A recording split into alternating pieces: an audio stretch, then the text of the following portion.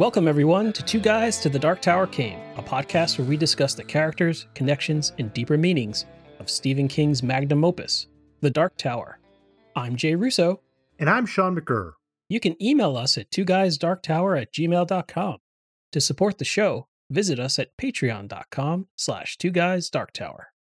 In this episode, we'll cover The Stand, Book 3, Chapters 61 to 67.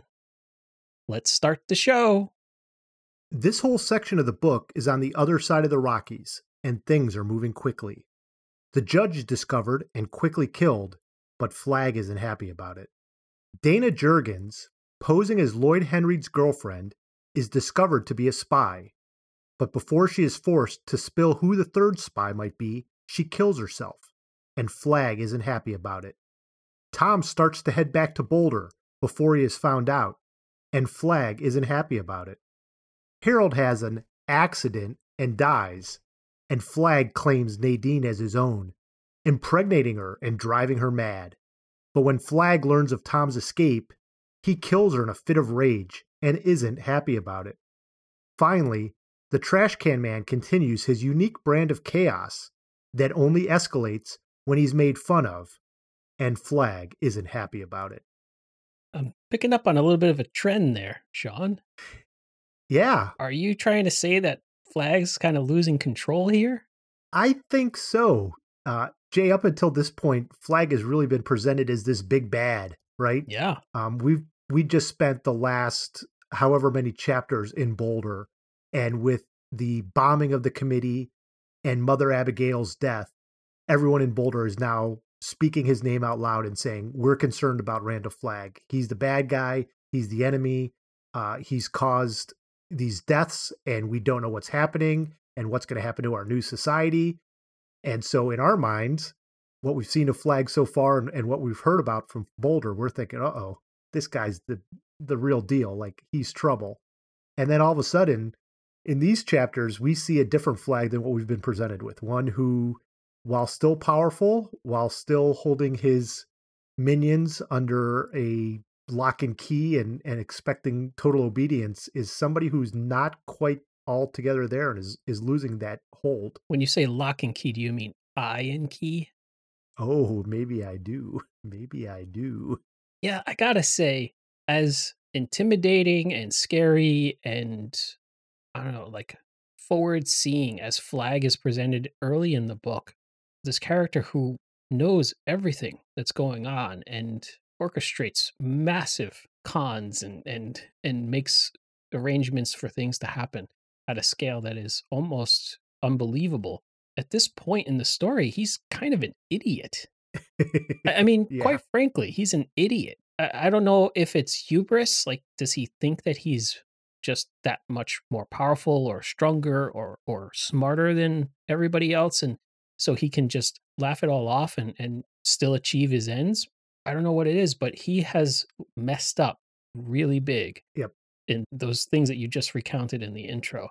That just brings like all of his plans almost to a halt.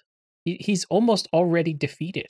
Yeah, I don't know if he's quite at that point yet, but he's almost planting the seeds of his own defeat, which is really what happens in the Eyes of the Dragon, right? Yeah. Like, he is ultimately responsible for his downfall.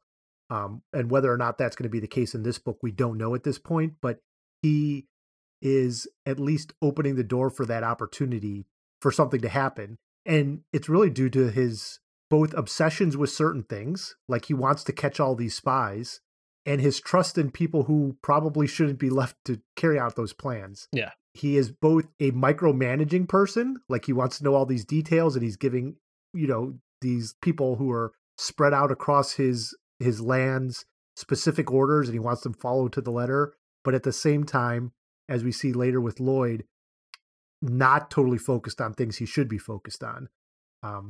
When it comes to what's happening with Trash Can Man at the airbase where they're preparing stuff. So he doesn't have that proper balance, I think. Yeah. Although I will say, like, one of the examples of Flagg kind of being an idiot is also my favorite scene in the book. Ooh. It's the scene when the judge is in the hotel room and there's the crow tapping at his window. And the judge gets this flash of intuition that crow is Flagg. Yeah. It's not just Flag looking through the eyes of a crow spying on me. It actually is Flag. Flag has transformed himself into this crow. And here I am with a rifle in my lap and a crow 10 feet away in a windowsill. Like, I can kill him right now. I can stop this crazy, evil creature right now with just one bullet. Yep.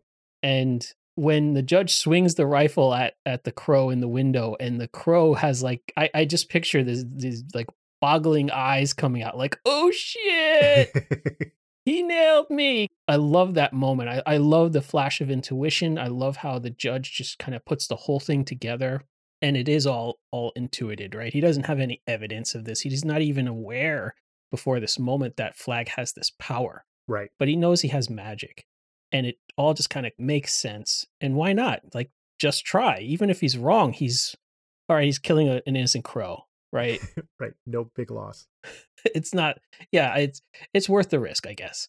Of course, the judge fails because he forgot in his haste to take the safety off the rifle. But the fact that Flag put himself in this predicament is Yep. just so foolish. If he really is vulnerable, if he is as fragile as a bird when he becomes a crow, he should never come within striking distance of an enemy. Right. And yet there he is, like, haha, tapping on the glass. Isn't that annoying? Aren't I freaking you out? Tap, Yep. tap, tap. And then, oh shit, he's got a gun, right? Like, what are you doing, Flag? How can you win if you are this dumb all the time? Yeah, it is a good scene. And unfortunately, like you said, not only does it end with the judge not able to take care of the crow, but shortly thereafter, the judge is found out and killed, although not the way that Flag wants it to be. And then we get this other, what I think is a pretty cool scene, is when we finally see this power of Flag turning from the crow into his form as Randall Flagg as he comes to attack the guy who accidentally killed the judge or blew his face off unintentionally. And there's even the great picture that's in the expanded book, the Wrightson picture of a behind camera view of Flag with the feathers coming out of his head. It's pretty nifty. Yeah, and I remember there was a scene in the TV miniseries when Jamie Sheridan's mullet wig had feathers woven into it to kind of show that he was sort of midway through transforming from man to bird or bird to man. Yeah. So we see these new powers that Flag seems to have as he transforms back and forth between crows and everything else. But like in other ways, his powers are diminishing. He says things like sometimes the eye fell mysteriously blind because he's sort of looking over and trying to figure out where the spies are. And he's already found the judge and he knows what he's driving and where he's going to be and has people look out, and he figures out about Dana. But elsewhere, he can't find the third spy. He knows one exists, but his mind has gone blind. And then later on, he says things like he didn't like the way things were going, and his thoughts chased each other like weasels in the dark. And so where we had seen Flag as being all powerful, we now see, for whatever reason, and we can make guesses as to why his powers are diminishing in some way or not working the way he thinks they should. And I wonder if part of it is linked to the fact that Mother Abigail has died. And it's almost sort of like a balance in the Force, like our Sith Jedi type of thing. Like, hey, the universe, because Mother Abigail's power is no longer there, maybe Flag's losing some as well. The one other thing I wanted to point out about his loss of powers and losing control is that when he is in the desert with Nadine, he wakes up in the middle of the night because he feels something passing him, and he gets this fear almost, right? Like, what was that? There's something odd about this. And it's Tom, right? As Tom's traveling through the night back to Boulder. I mean, he's unaware of what it was, but it sort of creeps him out and gives him goose flesh. And it made me think of that earlier scene with Larry, when Larry wakes up in the middle of the night because Flag's nearby, and he has this horrible feeling as Flag's passing. And I just think it's a nice little twist that Flag feels that as well, just from the other side. Well, we talked about how Flag approaches most of the main characters who end up going to Boulder, and actually has like sort of a devil tempting Jesus kind of moment with Nick, right? To tempt him to being evil, right? But when Flag approaches Larry that night, he doesn't speak to Larry in the dream. He doesn't connect to him. He doesn't confront him in the real world or anything. He just kind of walks up to Larry and seems to, I kind of guess that maybe Flag sensed something in Larry that there was something implacable about Larry, that there was something that Flag couldn't overcome, couldn't trick, couldn't tempt. And that made Larry powerful and something that Flag feared. So Flag kind of got as close as he dared and then walked away. And that made Larry seem even more special to this cause than Nick. Mm. And in a way, Tom Cullen seems to be just like Larry, right? I don't think anybody except Tom could have passed Flag on the side of the road that close and not get caught by Flag, Totally agree. except for Tom, right? I totally agree. There's something special about Tom, just like there's something special about Larry that Flag just does not have dominion over. Yep. And that is the reason why Flag fears them, I think. And that is the reason why Flag wants them to be destroyed, not just defeated. And it's also a little bit like how Roland is like this special adversary for Flag in the Dark Tower. Flag seems to be able to just do whatever he wants to whomever he wants and come and go as he pleases. But if the gunslinger points one of his ancient pistols at Flag and pulls the trigger, Flag will die. He seems to sense this. There's something about the gunslinger that is special. It's his lineage. It's the magic of his guns. There's something special there with that adversary. And so Tom and Larry are in that pantheon of true powerful enemies of Flag. Yes, agreed. So whereas Flag has been set up as this powerful enemy and sort of pure evil, and there's really no sense of good in him, because we now have characters who are in Vegas from the perspective of Boulderites, we get to see sort of the banality of evil that exists in Vegas. We've gotten hints of it before when we were there, when we saw that one guy gets caught using drugs and he gets crucified and everyone sort of goes along with it. But here we get to see it from a different perspective. And first it's from Dana. Mm-hmm. She's sort of integrated within the community and has a job and is close to Lloyd. And she says she thought that Vegas had a rather large proportion of stupids than the zone, but none of them wore fangs and they didn't turn into bats at Moonrise. They were also people who worked much harder than she remembered the people in the zone working. And, she actually likes some of them and doesn't want bad things to happen to them, but she realizes but these aren't really good people and they seem sort of stupid and some of them are really, sort of lame. And when she gets found out, she sort of admits this, right? Because Lloyd's upset, obviously, because he feels personally betrayed. But like the rest of them, she points at her the girlfriend that she had and the other guys. And she's like, you guys are all like Germany in 1938. Oh, the Nazis, they're charming people. And then she specifically calls out Lloyd. She says, remember your master's voice. He's your dog god, isn't that right? Which is a clever little play for those of you who might remember that his master's voice record player ad where the dog is listening to the record player. Oh, like the RCA symbol? Yeah, the RCA one. Yeah, because the tagline is there, his master's voice, because the dog hears it. That's one that's not going to age well. I barely should remember that. You and I barely remember it, but Dana does. Back from when we used to buy CDs. Yeah. And records. That stands for compact disc, listeners.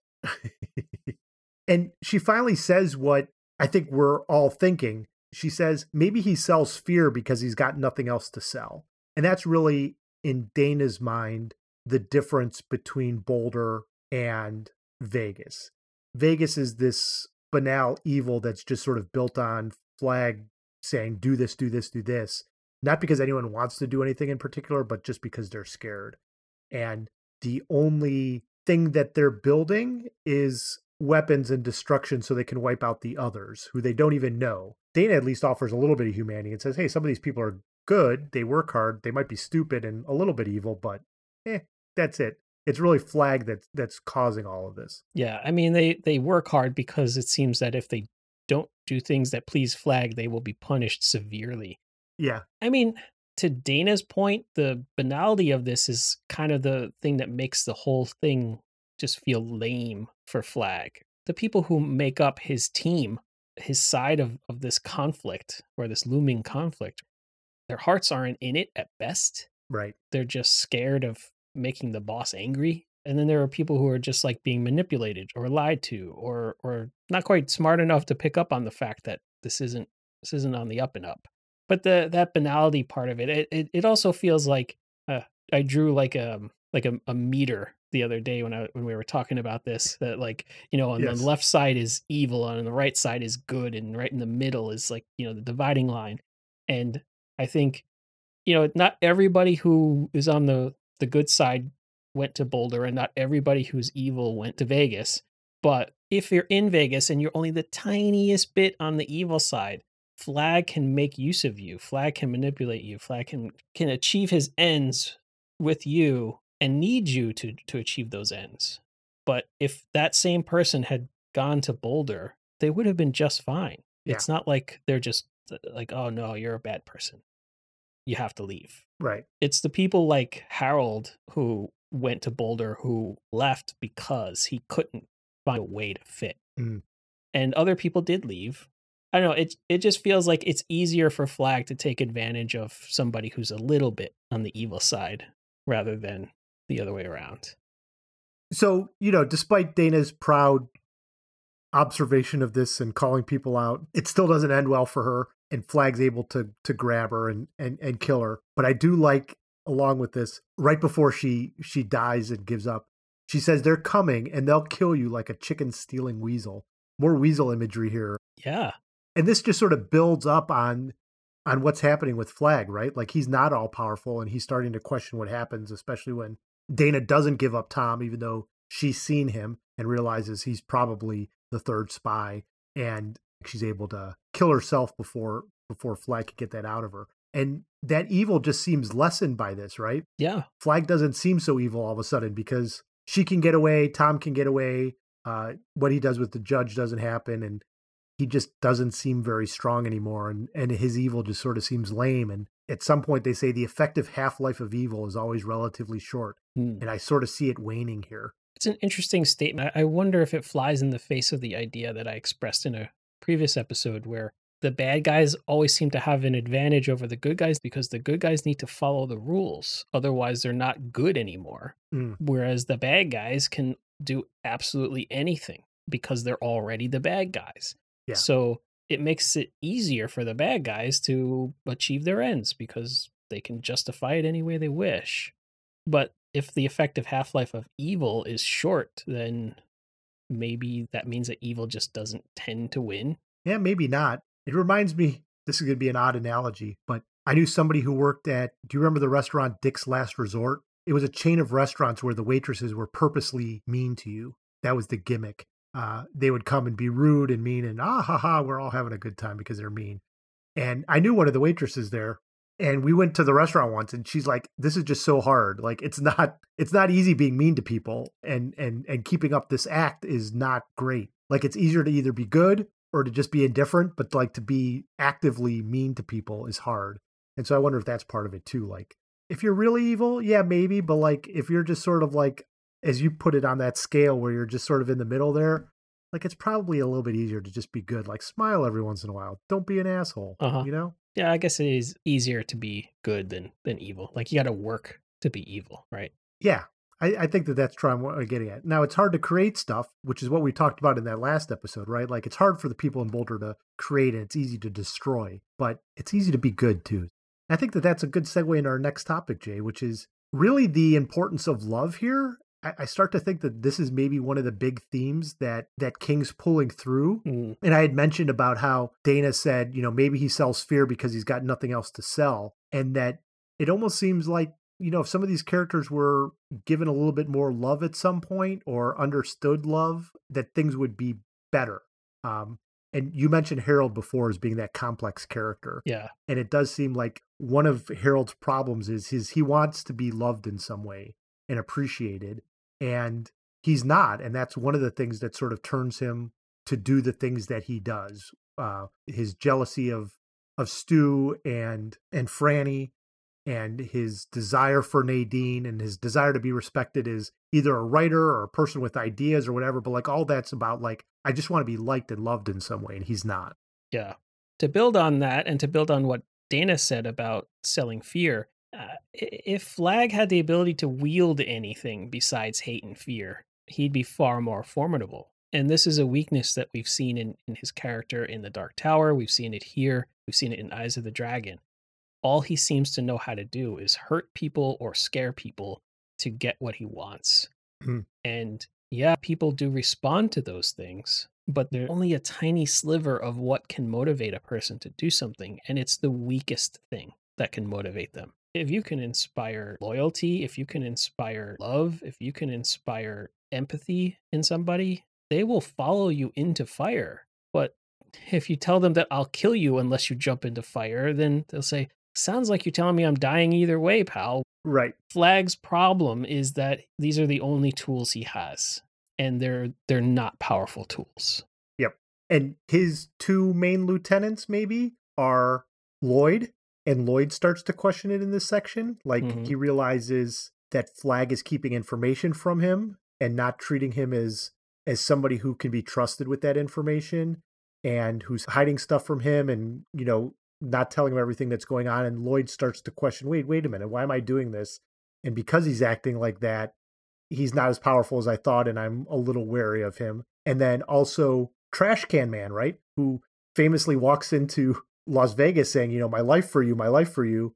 And because he's not getting that protection necessarily from Flag or that love, he's getting teased by people at the base. And that's what causes him to go on his little chaotic spree of like blowing up airplanes and blowing up trucks and causing the destruction of the pilots and his plans. And like, these are two people who would be very loyal to Flag, but because they're not getting, and I don't want to call it love, but like that loyalty and respect, they're questioning their place in the society.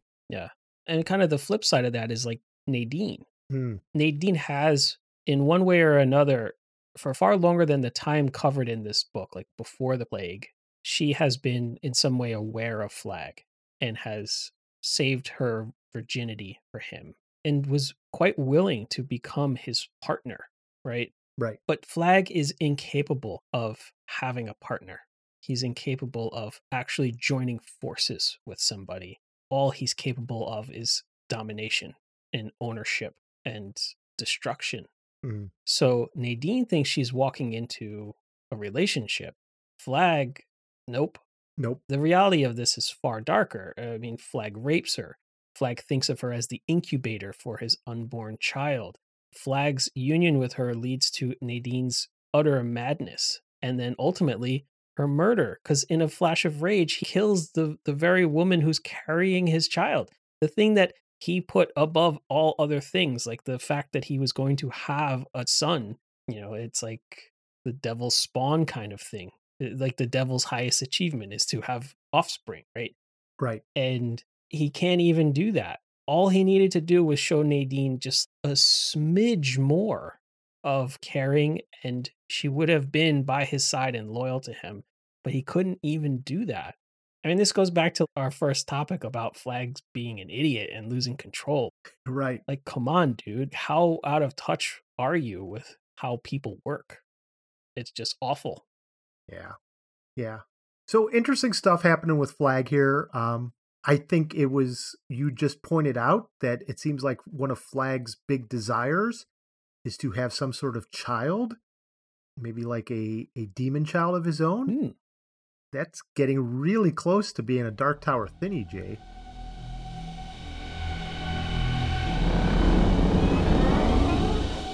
Why don't you kick us off, Sean? We actually have a lot in this section, probably because we spent so much time talking about Flag. But this is a great line from your favorite scene, Jay, from the judge's perspective. And it came to him with a dreamy, testicle-shriveling certainty that this was the Dark Man, his soul, his Ka, somehow projected into this rain-drenched, grinning crow that was looking in at him, checking up on him. Ka. Yep. Yeah. Now, they're using it here in the sense of soul, but obviously Ka is something very important in the Dark Tower. Oh, yeah, for sure. Yeah, when I saw the word Ka, I almost like dropped my iPad and like, what? I don't remember there being Ka as a word and an idea in the stand, but man, yeah, that's about as tight a connection as it gets. Yep. So there's a line, Randall Flagg sat beside the fire, moodily cooking carcass of a small rabbit. He turned it steadily on the crude rotisserie he had made, watching it sizzle and grease into the fire. This line could just as easily have been in The Gunslinger. Absolutely. I didn't go back and look for it, but King could have just copied it out of this book into there. This is right. This is basically text from The Gunslinger. Yep. We just need an actual gunslinger to come along a little bit later and know that, hey, Randall Flagg was here. Yeah. So we mentioned how Flagg turned from a crow into a man, and Dana starts to hear myths that go around about Flagg when she's in Vegas. You heard stories about him. The beginning of myth, she had heard he was a shape changer, a werewolf. And later on, she hears that he's a skin turner. And so Flagg is basically the skin man from the Wind Through the Keyhole, right? He's a shapeshifter. Yeah. Pretty nifty. Yep. I thought it was pretty cool that Tom thought of his Vegas apartment as a way station. Ah, if only he had a skull embedded in the walls, the jawbone of something. Mm-hmm. We had mentioned before about Flagg having the feeling when Tom walks by. It's very much like his dream in the eyes of the dragon that he has when he's worried about what's coming. Flagg awoke in the latter part of the night and sat up in his bedroll, confused and afraid. Afraid in the instinctive, unknowing way that an animal is afraid. A predator who senses that he himself may be stalked. Had it been a dream, a vision, they're coming. He's aware that something's coming to him, and that it's probably somebody from Boulder. Yep.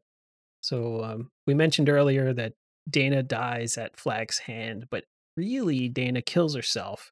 And I kind of saw this as Dana pulled a Callahan. Mm.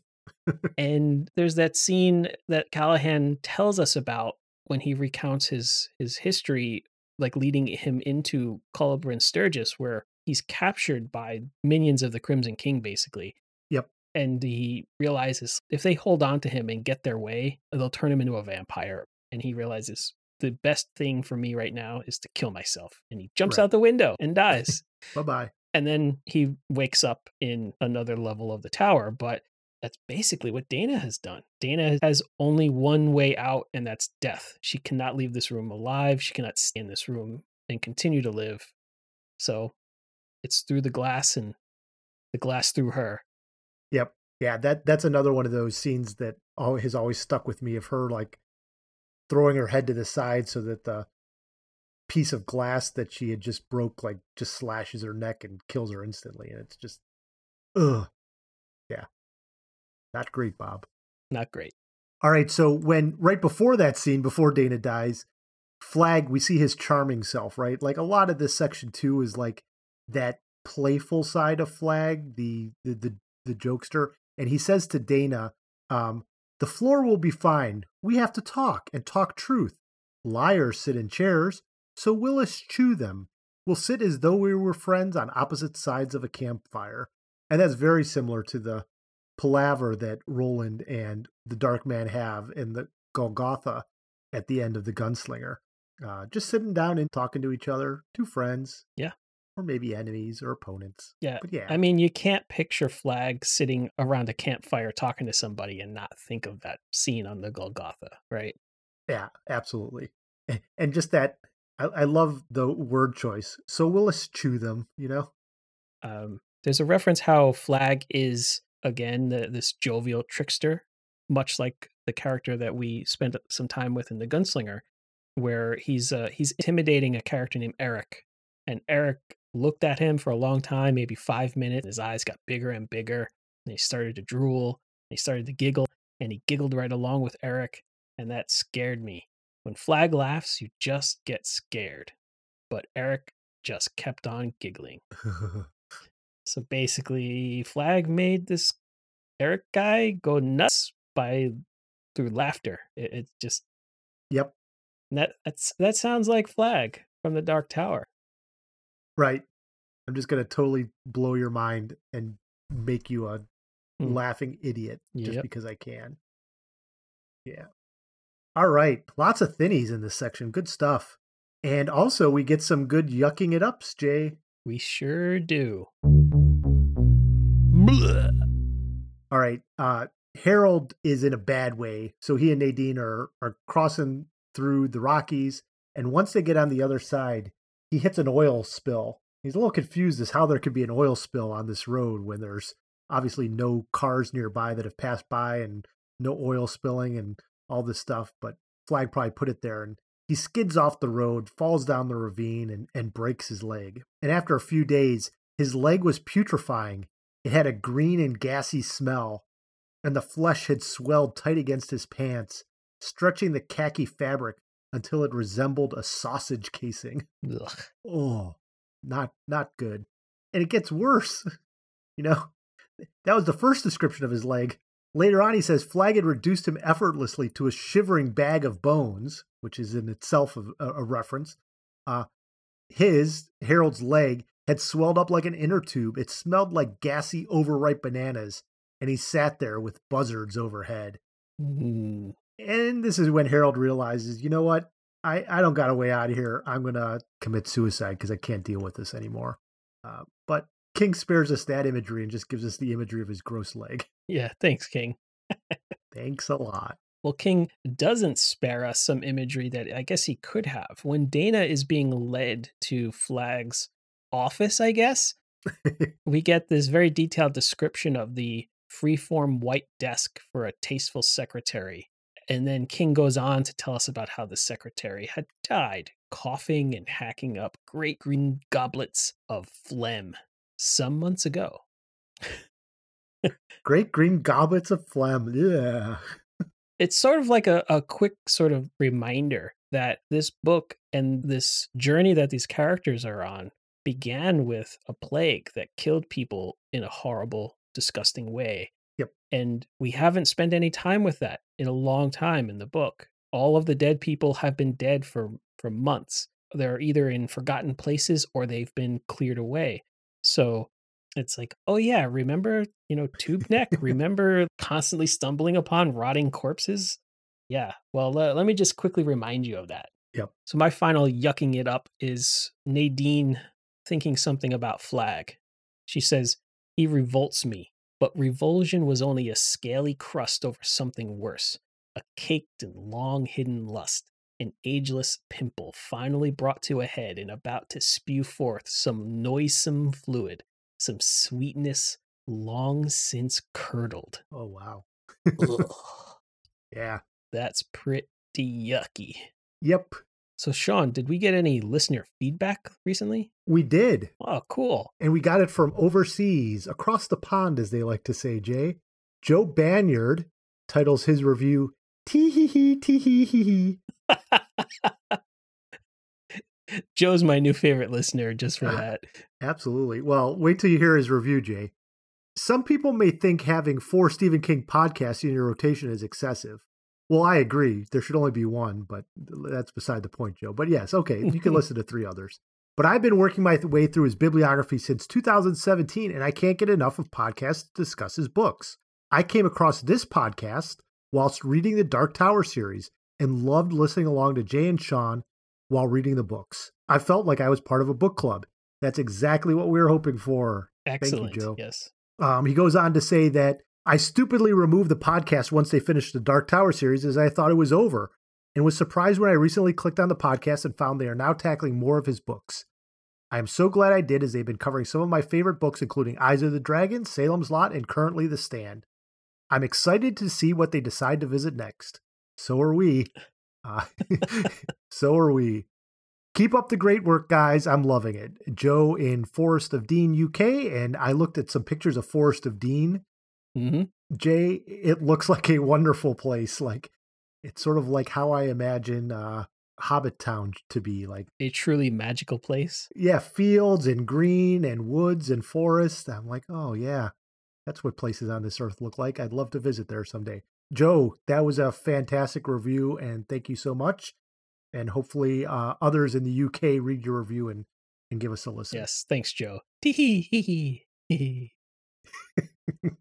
All right. So if you want to support the show and get access to exclusive Patreon content, such as bonus podcast episode, you could visit patreon.com/2guysdarktower and become a patron.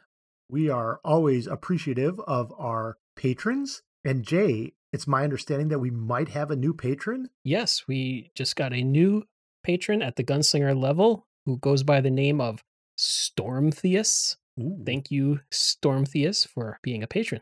Yeah, and hope you enjoy the bonus podcasts and our Patreon content, and we'd love to have others aboard as well. Sean, I think it might be time for some fun stuff. Yeah, in addition to having a lot of Dark Tower things, we also had a lot of fun stuff. My first one is that a character wonders if Flag could talk to the animals like a satanic Dr. Doolittle. The Dr. Doolittle with Rex Harrison was a movie I watched a ton in my youth on VHS, and I would love to have seen a remake with Flag as a satanic Dr. Doolittle. That'd be some good stuff. One of the guys that is keeping an eye out for and eventually kills the judge is reading comic books to pass the time. And at one point, he's reading a Teenage Mutant Ninja Turtles comic and seems to not like it at all. And he threw Raphael, Donatello, and their numb fuck buddies across the store. And the comic book they inhabited fluttered down in a tent shape on top of a cash register. And he thought that things like Teenage Mutant Ninja Turtles made you believe the world was maybe better off being destroyed. Ooh. Yeah. Come on, man. Like, Teenage Mutant Ninja Turtles is an awesome comic. I'm a huge fan of the original series. Those are great independent comics. Yep.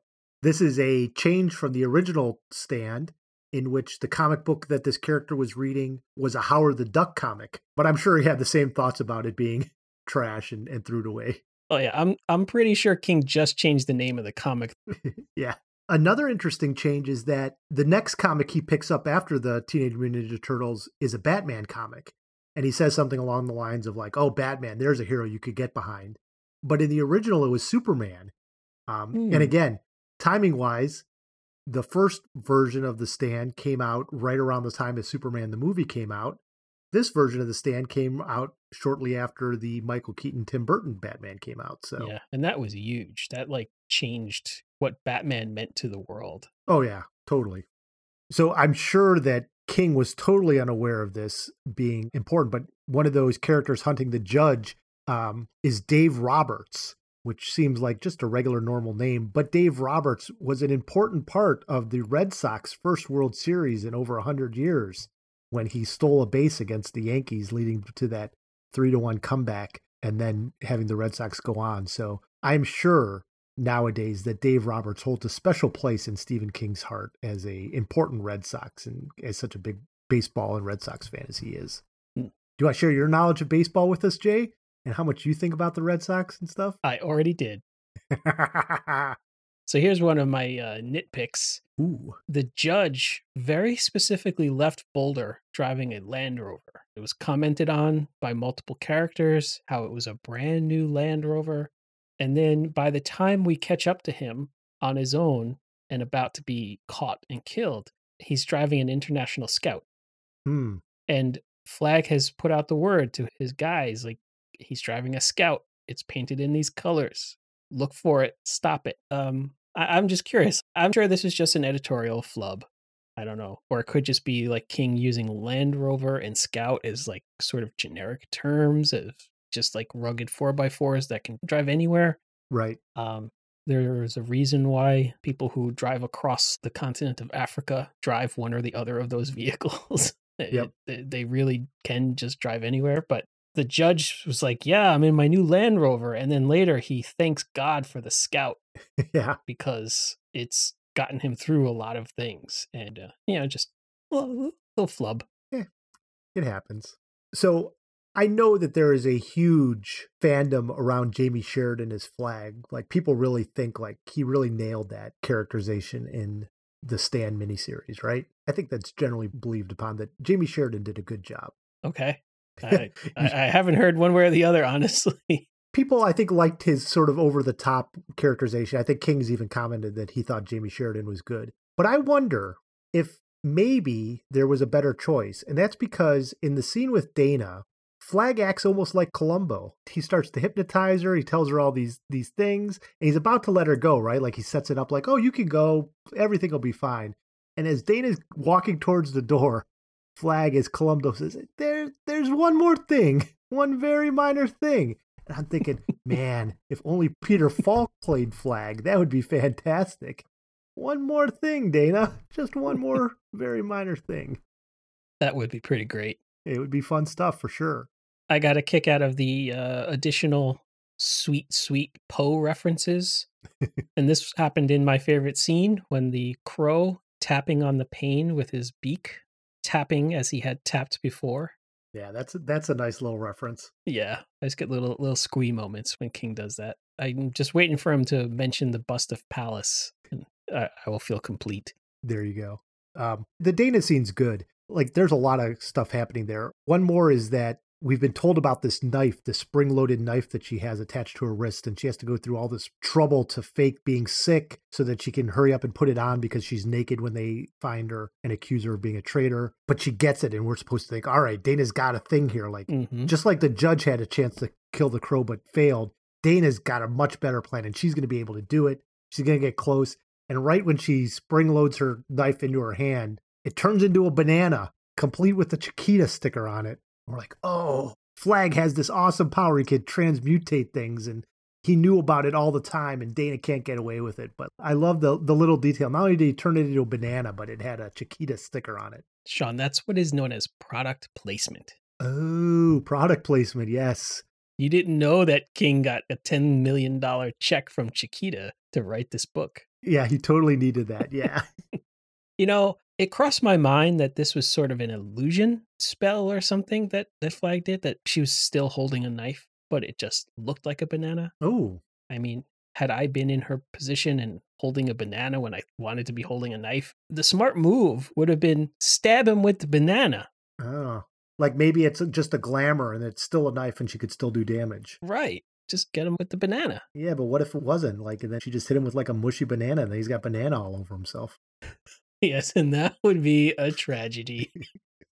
He's got to change his jean jacket, wash it off. Somebody in Vegas is talking about how there are 3 old ladies, the weird sisters everyone called them, who kept chickens on the outskirts of town. And that's where everybody got all the eggs that they ate. Yep. That, of course, made me think of the 3 witches in Clash of the Titans. Yeah, I would have said the 3 weird sisters from Macbeth, but I'll allow it. No, it's Clash of the Titans with their magic eye.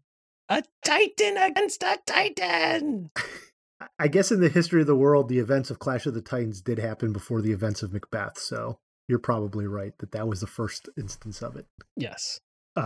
Flag's laugh is described as a titter, the sound of scampering light-footed rats behind an old wall, which reminds me of so many different things, right? Like a titter, tee-hee-hee-hee, light-footed rats behind an old wall, like in 1922, which was covered in one of our Patreon episodes.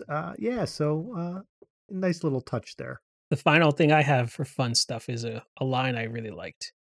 But his eyes were not gentle at all. They gave lie to the idea that this man felt anything gentle. In them, he saw a black glee that danced endlessly like the legs of a man fresh through the trapdoor in a gibbet platform. Yeah, that is a good line. Which conjures many images in my mind. The hanged man makes me think of the flashback in The Gunslinger when Roland and Cuthbert went to throw breadcrumbs under the feet of the hanged man. Yep. This also reminds me of our earlier conversation about how Flag is anything but gentle. If he had just had just that one bit of gentleness for Nadine, things would have gone very differently for Flag. Yeah, that's good.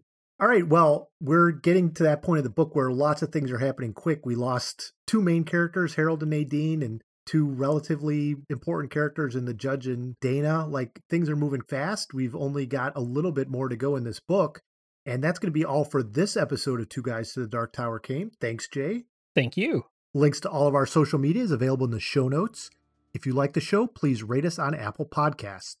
To support the show, visit patreon.com/2guysdarktower. Next episode, join us as we cover The Stand, Book 3, Chapter 68 through 73. For Jay Russo, I'm Sean McGurr. Thanks for listening.